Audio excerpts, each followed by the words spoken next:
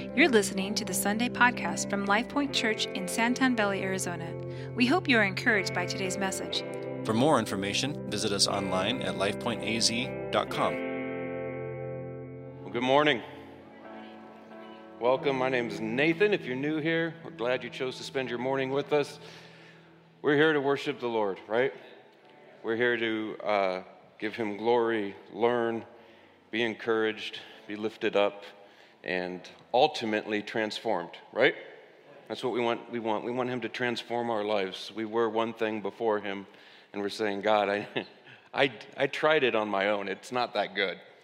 I need you, Lord. And so this morning we're in this series, the third week, The Gathering, as we talk about the church, as we say, Lord, what do you have for the church in 2021? What parts of church do we hold on to because it's tradition, and what parts, Lord, are we missing because it's tough or uncomfortable? And so this has kind of been the series, and this morning the sermon's title is Spectator or Participant. So far, you've been participants, right? You sang songs, you stood up, maybe you prayed. Did you say hi to anybody when you came in? Perfect. You fellowshipped, check it off the box. You did it, right? And then we get to the part here of listening to the word, and I want to engage more in this part and make sure that it's not just spectating. I want you to be engaged in active listening. And Christ actually talks about this, right? And if you're at home watching, same thing, active listening. One of our pastors, Pastor Tim, is on the chat. So feel free to reach out, say amen, hallelujah. If you say amen, it has to be in all caps, otherwise it doesn't count. And just let us know where you're watching from, and we're glad to have you here with us. So here's the thing. Jesus Christ says that there is a certain type of listening that his followers, that he requires of them, right? So grab a Bible, Matthew 13, or your phone. Remember, this is participation, not spectatorship. So grab a Bible. I don't think I gave the team my verses, right, team? Yeah, you have nothing, huh? So this is one of those moments where having a phone with the app or a Bible will be crucial. If you don't have one, there's one underneath the seat in front of you. Because often when I get going, I make things up. So you hold me accountable. That's a terrible thing to tell people. I'm going to start in Matthew 13. It's a very popular parable, and parable comes from the Greek word, which essentially means metaphor. It's used to describe, you tell a story to describe a concept which is much higher, much greater, much more difficult to understand. So the story helps simplify it so that you can understand something much more difficult. That's the whole purpose of a parable. Jesus, of course, in most of his parables is talking about the kingdom of God. I'd say that's a pretty lofty, high thing and difficult for us humans to understand. So thank you, Lord, for teaching in parables. Otherwise, we would be lost, right? And so here's his parable of the sower. And there's something in it that I want to show you that both Matthew, the Apostle Matthew, and the good Dr. Luke are going to point out that goes towards this participative listening. Matthew 13, we'll start in verse 1. The same day Jesus went out of the house and sat beside the sea. Such great crowds gathered around him that he got into a boat and sat there. While the whole crowd stood on the beach, he told them many things in parables, saying, "Listen, a sower went out to sow, and as he sowed, some seeds fell on the path, and the birds came and they ate them up. Other seeds fell on the rocky ground where they did not have much soil, and they sprang up quickly since they had no depth of soil. But when the sun rose, they were scorched, and since they had no root, they withered away. Other seeds fell among thorns, and the thorns grew up and choked them out. Other seeds, those fell on good soil and brought forth grain, some 100-fold, some 60, some 30. And then we get to this verse 9. And we know the shortest verse in the Bible is Jesus wept. Verse 9 is very close to being next, as it has 5 words, at least in my Bible, the NRSV version. Let anyone with ears listen. Now, do you think Jesus thought that there were people listening to him who had no ears? Earless people? Right? So we know that's not it. We can instantly say, okay, this is not a literal ear people versus non-ear people. In fact, let's see exactly what he means. Luke, of course, being the historian and the one who has such a great attention to detail. If you turn to Luke chapter 8, and we look at 18, Luke is telling the same parable of the sower, and then Luke is going to follow it up with another parable that Christ told of you would never take a light, your lamp, and put it under a jar, right? What would be the point? The whole purpose of light is to fill the room, not to be covered. And so he's going to follow that, the parable of the seeds, with this jar parable. And then in verse 18, he's going to say something which helps give you more of an understanding of what Matthew is telling us with, if you have ears, listen. He says, pay attention to how you listen. For to those who have, more will be given. And from those who do not have, even what little they have will be taken away. That's such a strong statement, is it not? You know what that sounds like in Christian modern? It sounds like the rich get richer and the poor get poorer, right? Yeah, have you heard that statement here in America? And it feels that way, like the big companies. Did any of the big companies really suffer during this time? Google, Amazon, Target, Walmart. They seem to do pretty good. Mom and pops, those suffered. Small restaurants, those suffered. Small businesses suffered. It actually is the same thing. You see, one is talking about money and material things, and Jesus is using this concept to talk about one spirit, saying that when you are given something small, when you handle it well, when you are given a taste of God, of Jesus, the Holy Spirit, when it comes into your life and you respond and say, yes, more will be given. But when you're given that same thing and you just sort of throw it away, you put it aside, you put it in that junk drawer at home, you don't pay much attention to it, he says, even that little bit that you will given will be removed from you. So, have ears that are listening. What type of listening? He says, pay attention to the type of listening that you're doing. And as I look at church, right? Church is listening, so much of it. We participate in song and then we sit and we listen. So how are you listening? I've asked a lot of questions leading up to this Sunday, and I'll ask a few more today. But the reason I've asked so many questions and have not answered them is because often when you ask a question and let somebody think about it for a week or 2 weeks, then you actually spend time and think about it, right? Whereas if I were to ask you a question and immediately give you an answer, well, you don't need to think about it anymore. That's why Jesus talks so many times in parables and often does not give an answer to the parables. Sometimes he does, and we'll see that here. Because he wanted the people asking the question to think. And having children, you do this all the time with your kids. When they ask you questions that you know they know the answer to, they're just too lazy to do the thinking to get to the answer. So let's look at this here, because this next section is going to get, Christ is going to get pretty personal here. Verse 9, let's read that again. Let anyone with ears listen. Then the disciples came and asked him, why do you speak to the people in parables? He answered, to you it has been given to know the secrets of the kingdom of heaven. But to them it has not been given. For to those who have more, more will be given, and they will have an abundance. But to those who have nothing, even what little they have will be taken away. The reason I speak to them in parables is that seeing they do not perceive, and hearing they do not listen, nor do they understand. You see, this is written to fulfill the prophet Isaiah, where he said, you will listen but never understand, you will look but never perceive, for the people's hearts has grown dull, and their ears are hard of hearing. They have shut their eyes so that they might not look with their eyes and listen with their ears and understand with their heart and turn, because if they did, I would heal them. This is a tough verse, because what this shows us is that God gives the secrets of the kingdom of heaven to some, but not to others. You catch that?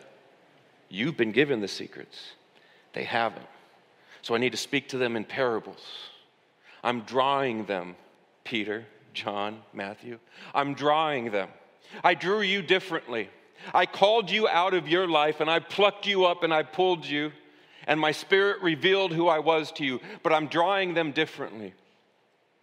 So I need you to have patience. I need you to show kindness.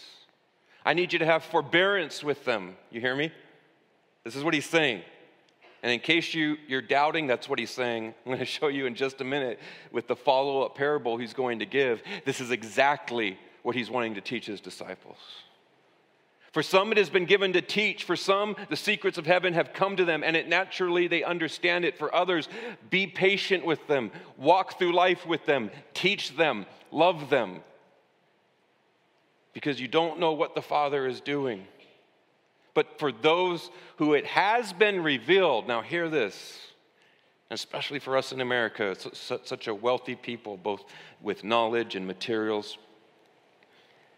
To those who it has been revealed, the secrets of heaven have been shown, and yet they've taken them and thrown them on the ground. He says, woe to them, because any little bit of knowledge they had of me will also be stripped away from them. And he says it fulfills the prophet Isaiah's words, that although they have eyes and ears, they cannot see and understand, or they cannot see or hear, and although they have minds, they cannot understand. They can't even ask me to forgive their sins. Remember the story of Jacob? And what was his brother's name? Yeah. What did Esau trade his birthright for? Soup. Now, soup is good food, okay? The closer I get to 40, the better soup looks on any given afternoon. Amen? Oh, you get it? But not a soup with things that are hard to chew, because I want it soft. Soup. He traded his God-given birthright, the right handed down to the firstborn, for a bowl of soup. He took the secrets of heaven and he threw them on the ground and said, you are worth a bowl of soup to me. That is why the punishment upon Esau is so harsh. In case you're wondering, you're like, geez, it's so mean. His brother Jacob's a liar and a deceiver. He took the blessing, the secrets of heaven, and threw them on the ground. And what Christ is saying here to his disciples is, gentlemen, have forbearance and patience with those who I am drawing, because not everyone has been given the secrets of heaven and accepted them and heard them and seen them. So as a church, this is a big ask, right, of the pastors and the elders here, is how do we build a community of people, some who have seen, some who are following, some who have opened their life, repented, others who want to, others who maybe did years ago and have fallen away and are seeking him again. And then there may be those in here who just, I haven't done any of that yet. I don't know if any of this is real.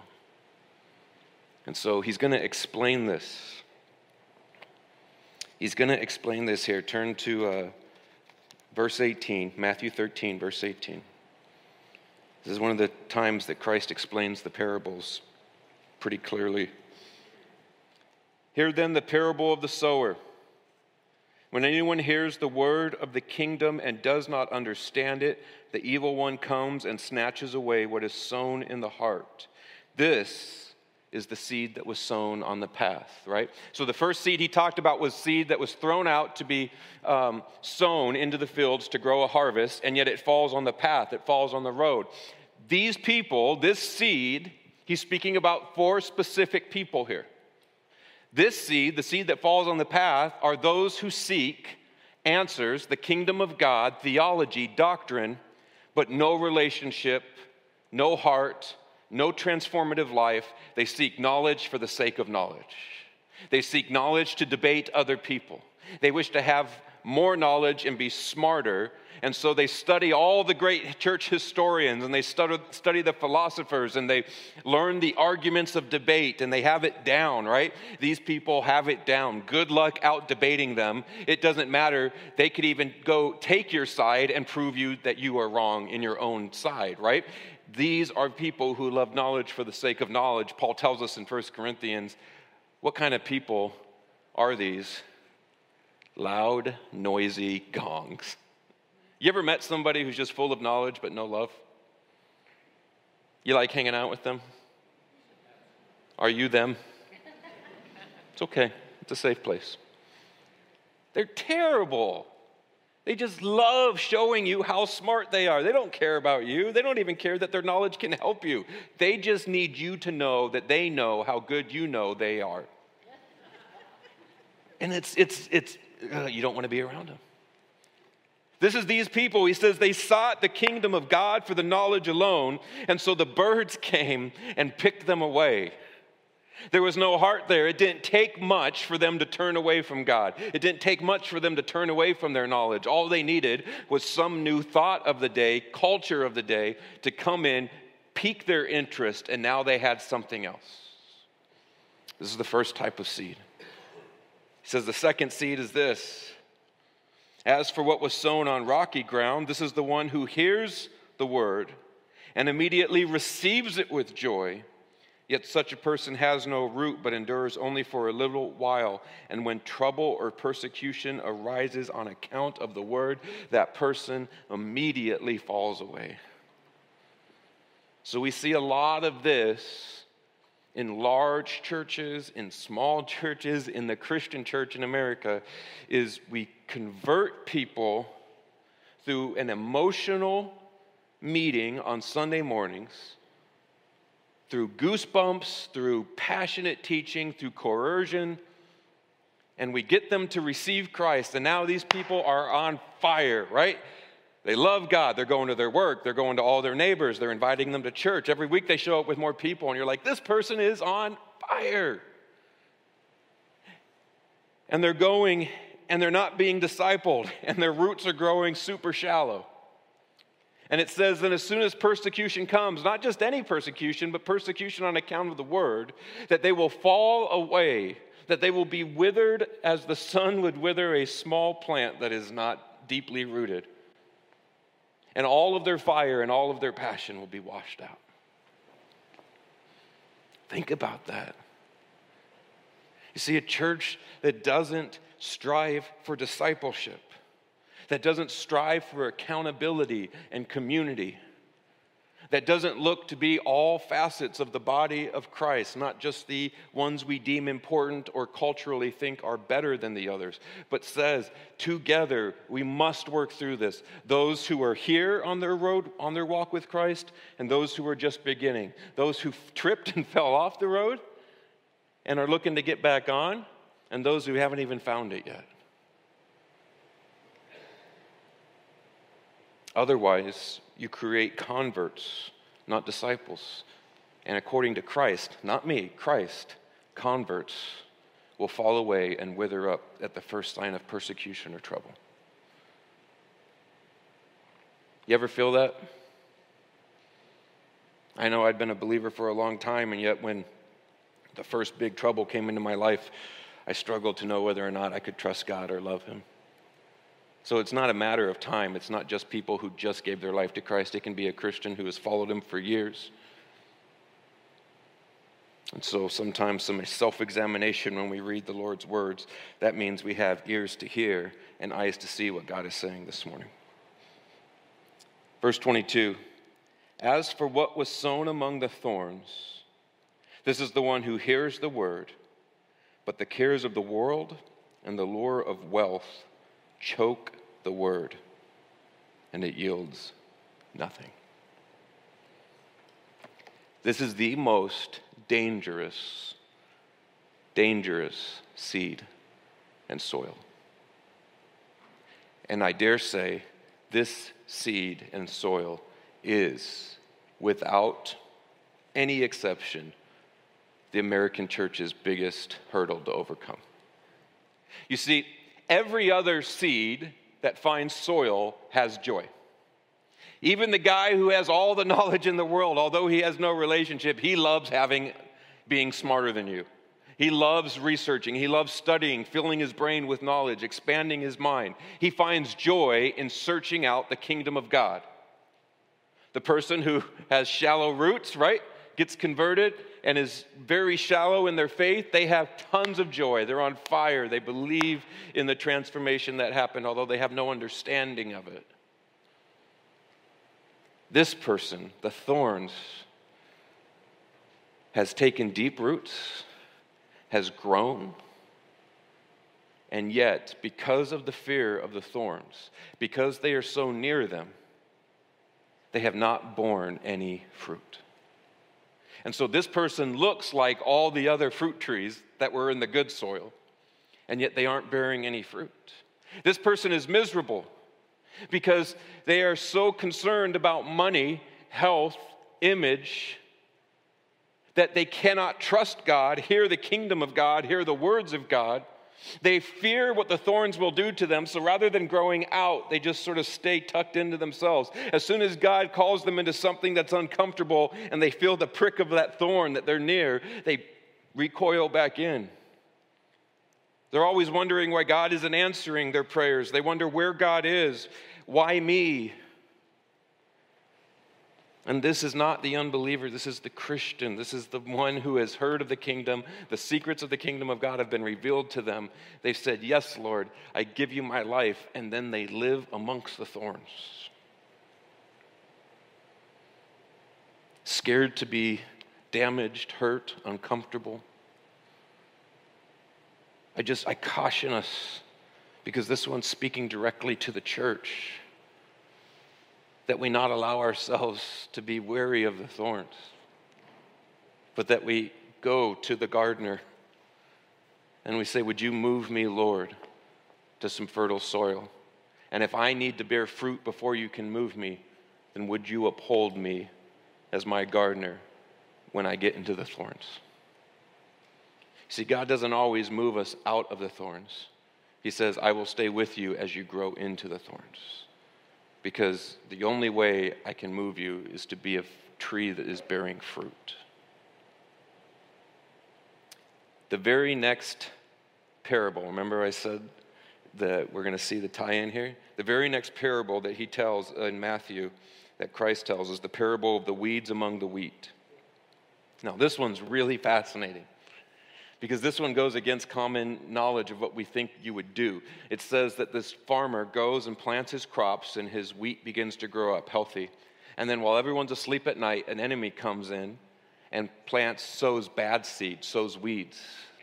And as the time goes on, the servants of the landowner say, hey, there's all these weeds popping up next to the good crops. Should we tear them out? And the farm owner says, no. If you begin to tear the weeds out, you're going to tear out the good wheat as well. Let them grow up together.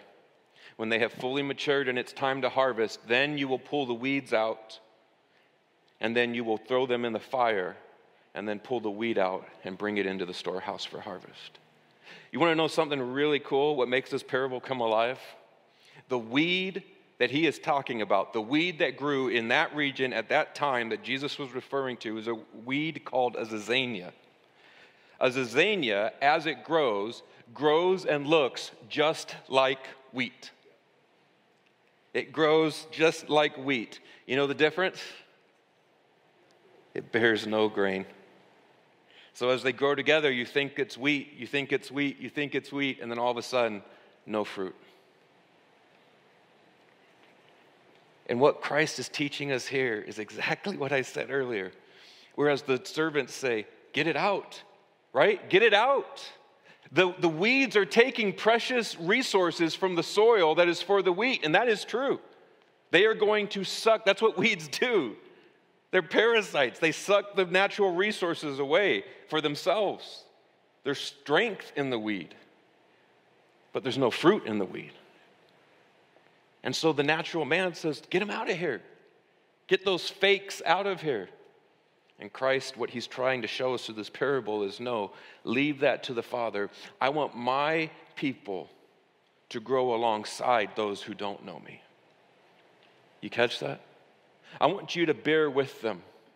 I want you to love them. Whenever you hear this idea of Christian communities where you get everybody out of the world and we build our own nice little sanctuary where we can stay away from the world, that goes so much against this that you'd have to ask them, how do you deal with the parable of the wheat and the weed, where Christ clearly says, I want you to grow up side by side with one another. I want you to bear one another's burdens. I want you to do it in love, and when the right time comes, he, the gardener, will harvest It says he sends his servants, the angels, and they will harvest. They will separate the wheat from the weeds. It's not our job to do that. Have you ever thought about that? Our job is to love, to care for, to teach the secrets of the kingdom of God, to forbear one another's burdens, and to be patient with one another. Who here loves patience? I talked about this a few weeks ago, right? We hate patience. But Jesus says, this is what I'm calling you. This is what my church will look like. It will be my sons and daughters who have been shown, who have eyes to see and ears to hear, living alongside those who don't, revealing my Holy Spirit to them by loving them. By loving them. This was his plan. This is why this last year has been so dangerous. Not so much because of the physical disease that COVID-19 is, but because of the isolation that it has put billions of people around the world in. God created us to be in relationships. He created and designed us for these relationships.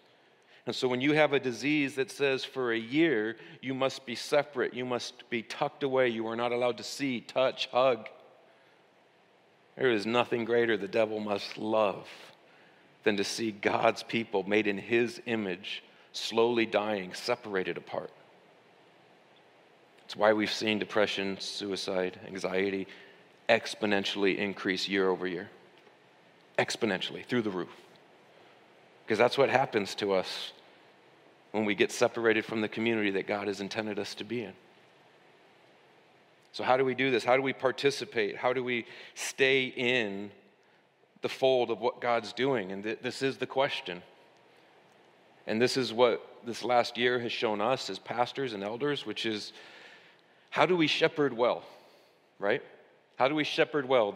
The disciple that has been shown the secrets, is a teacher, has followed, has sacrificed, has walked with God, along with the brand new believer, along with the person who maybe is first time in church in years. How do we make sure and love them both? And then how do we do it 1,000 times over? Right? And that became clear, painfully clear in the COVID year of 2020, that we may do a good job putting on a Sunday morning service, but we don't do a good job shepherding people that God has placed here before us. And so that's where we're going to see change and where we want to bring change here in 2021. It's our responsibility and commitment to you, the church, to say, we want to shepherd you better. We want to help. We want to lead. We want to know if you're not here. We want to know if you're sick. We want to know if you're hurting. How can we love you? We want to help keep accountable where it's needed. Now, no one likes that one. No, I like the first stuff you said, but the accountability part, I'll take care of that, Chief. And I figured you call me Chief as like a demeaning way to go ahead and... No one wants accountability. We love to be free. We love to just do what we want to do, and, God will judge me. Oh, yes, he will. No, but seriously, that's the purpose of the church. And then here's your commitment is that as the church, as we make a deeper commitment to loving, shepherding, and guiding, you're making a commitment to just those two commands that God has called us to, which is to love him, right? First and foremost. He is my all, my everything. I'm not going to allow the lures of the world, money and health, to choke out the influence of what God is doing in my life. And then the second is that you would love your neighbor as yourself. That we would begin to actively participate in these two things and not be spectators, not see other people, not keep listening to other people's stories of how they're getting involved, but get involved. Jump in, be uncomfortable, open your home up, have lunch with somebody today after this. Stand out there in the lobby and pray and say, who should I talk to? And then go take them to lunch. And maybe pay for it. And maybe it's me. And maybe you'll wait until after third service and you'll take me somewhere nice. It's all self-serving, right, Jordan? Right? Philip. You know what I mean? It's so simple. It's so simple, the being the body part. But because of our culture and then COVID has magnified it, we just want to get out of here when this is over with. I want to go back to my bubble. I want to go back to what's safe. I've got a long week ahead of me.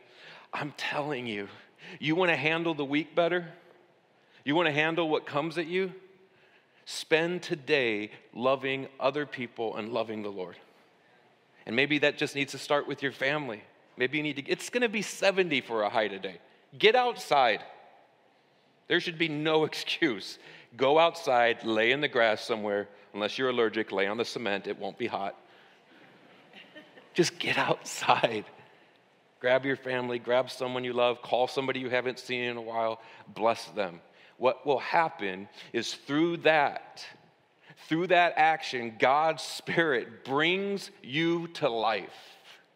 And things that are going to come up this week, it's funny, but His Spirit, where it reached you in this moment, comes alive again.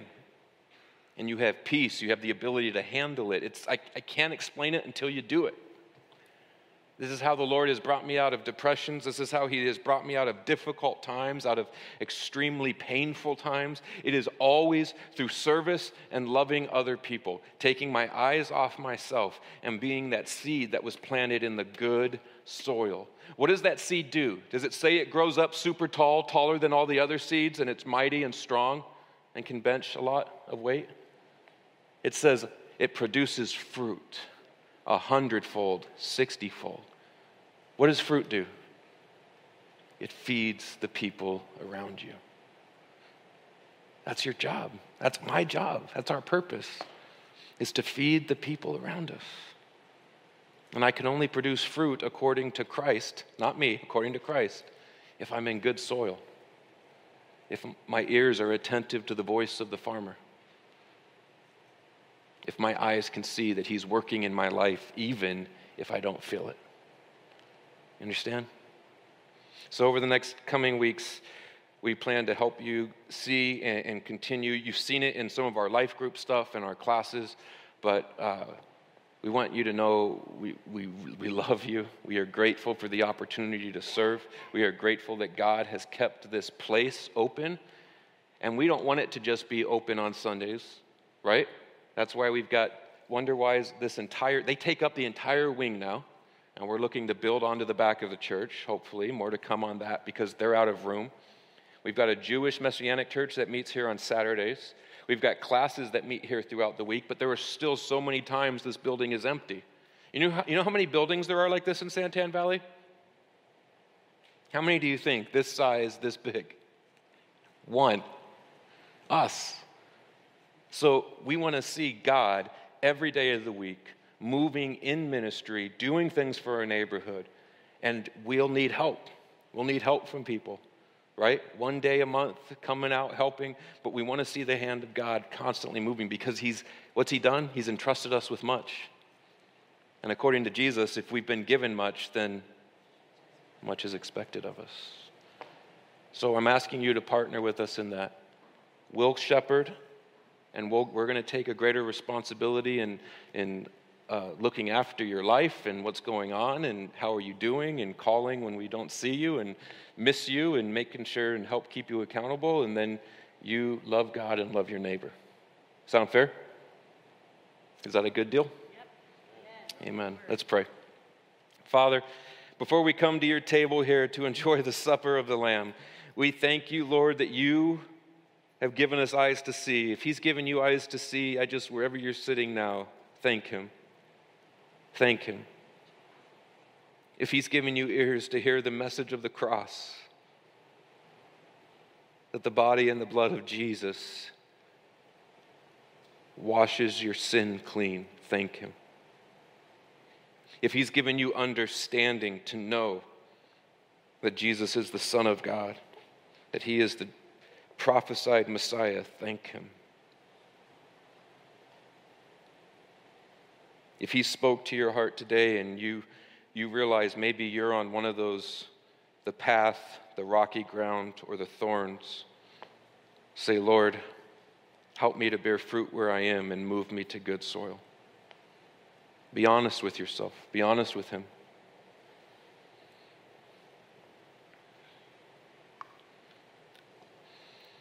God, as we go about this week, I pray for those in this room. As we face family and coworkers and neighbors, would your grace and your mercy rest upon us? Would we hear you speak, Lord, when we're in the Word or when we're sitting quiet before you? Would we be able to show the same kindness, forgiveness, and love you have shown us? Lord, go with us this week as we leave this place. We don't pretend to do any of this on our own power or good morals, but by the blood of the Lamb alone. In Jesus' name, and God's people said, amen. Let's take the bread. Christ took the bread the night that he was betrayed, and he said, this is my body. Disciples, this is my body. Through my body, you will have access to the Father.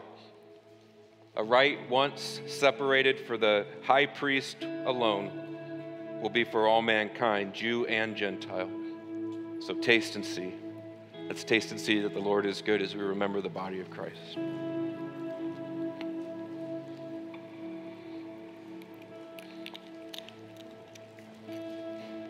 Thank you, Lord. He took the cup, and it says, he held it before them and let them know that this was the blood of a new covenant. Not just a covenant for the people of Israel, but for all mankind. That there will be no more sacrifices, no more blood. His blood alone will bring righteousness and justice, and we receive that when we receive him. So thank you, Lord, as we remember the blood of Jesus Christ. We lay our lives before you this week, God.